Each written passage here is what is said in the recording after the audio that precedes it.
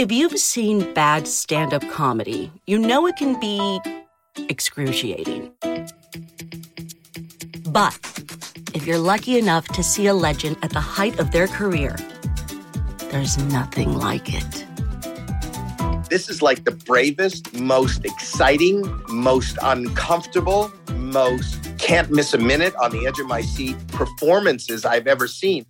Welcome to The Hall, a new podcast series from Netflix honoring some of the greatest comedians of all time. George Carlin and Richard Pryor were the first counterculture comedians. Richard Pryor, as he kept evolving and growing as an artist, he transformed the art of comedy multiple times. When she stepped out of the car, she was on. She was Joan Rivers. The Joan Rivers you see on television, she was on. Robin would turn any misfortune into a tremendous opportunity, and he was very good at it. I'm Cristela Alonzo, and I'll be your host as we dive into the lives and legacies of these comedy titans.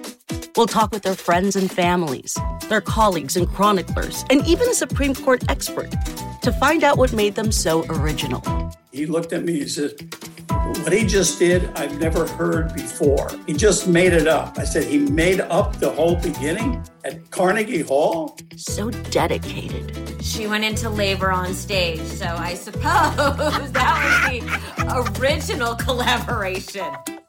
So memorable. He points the finger at the audience with tears coming down his face, and he goes, "You're on your own." And he just walked out of the room. And so badass.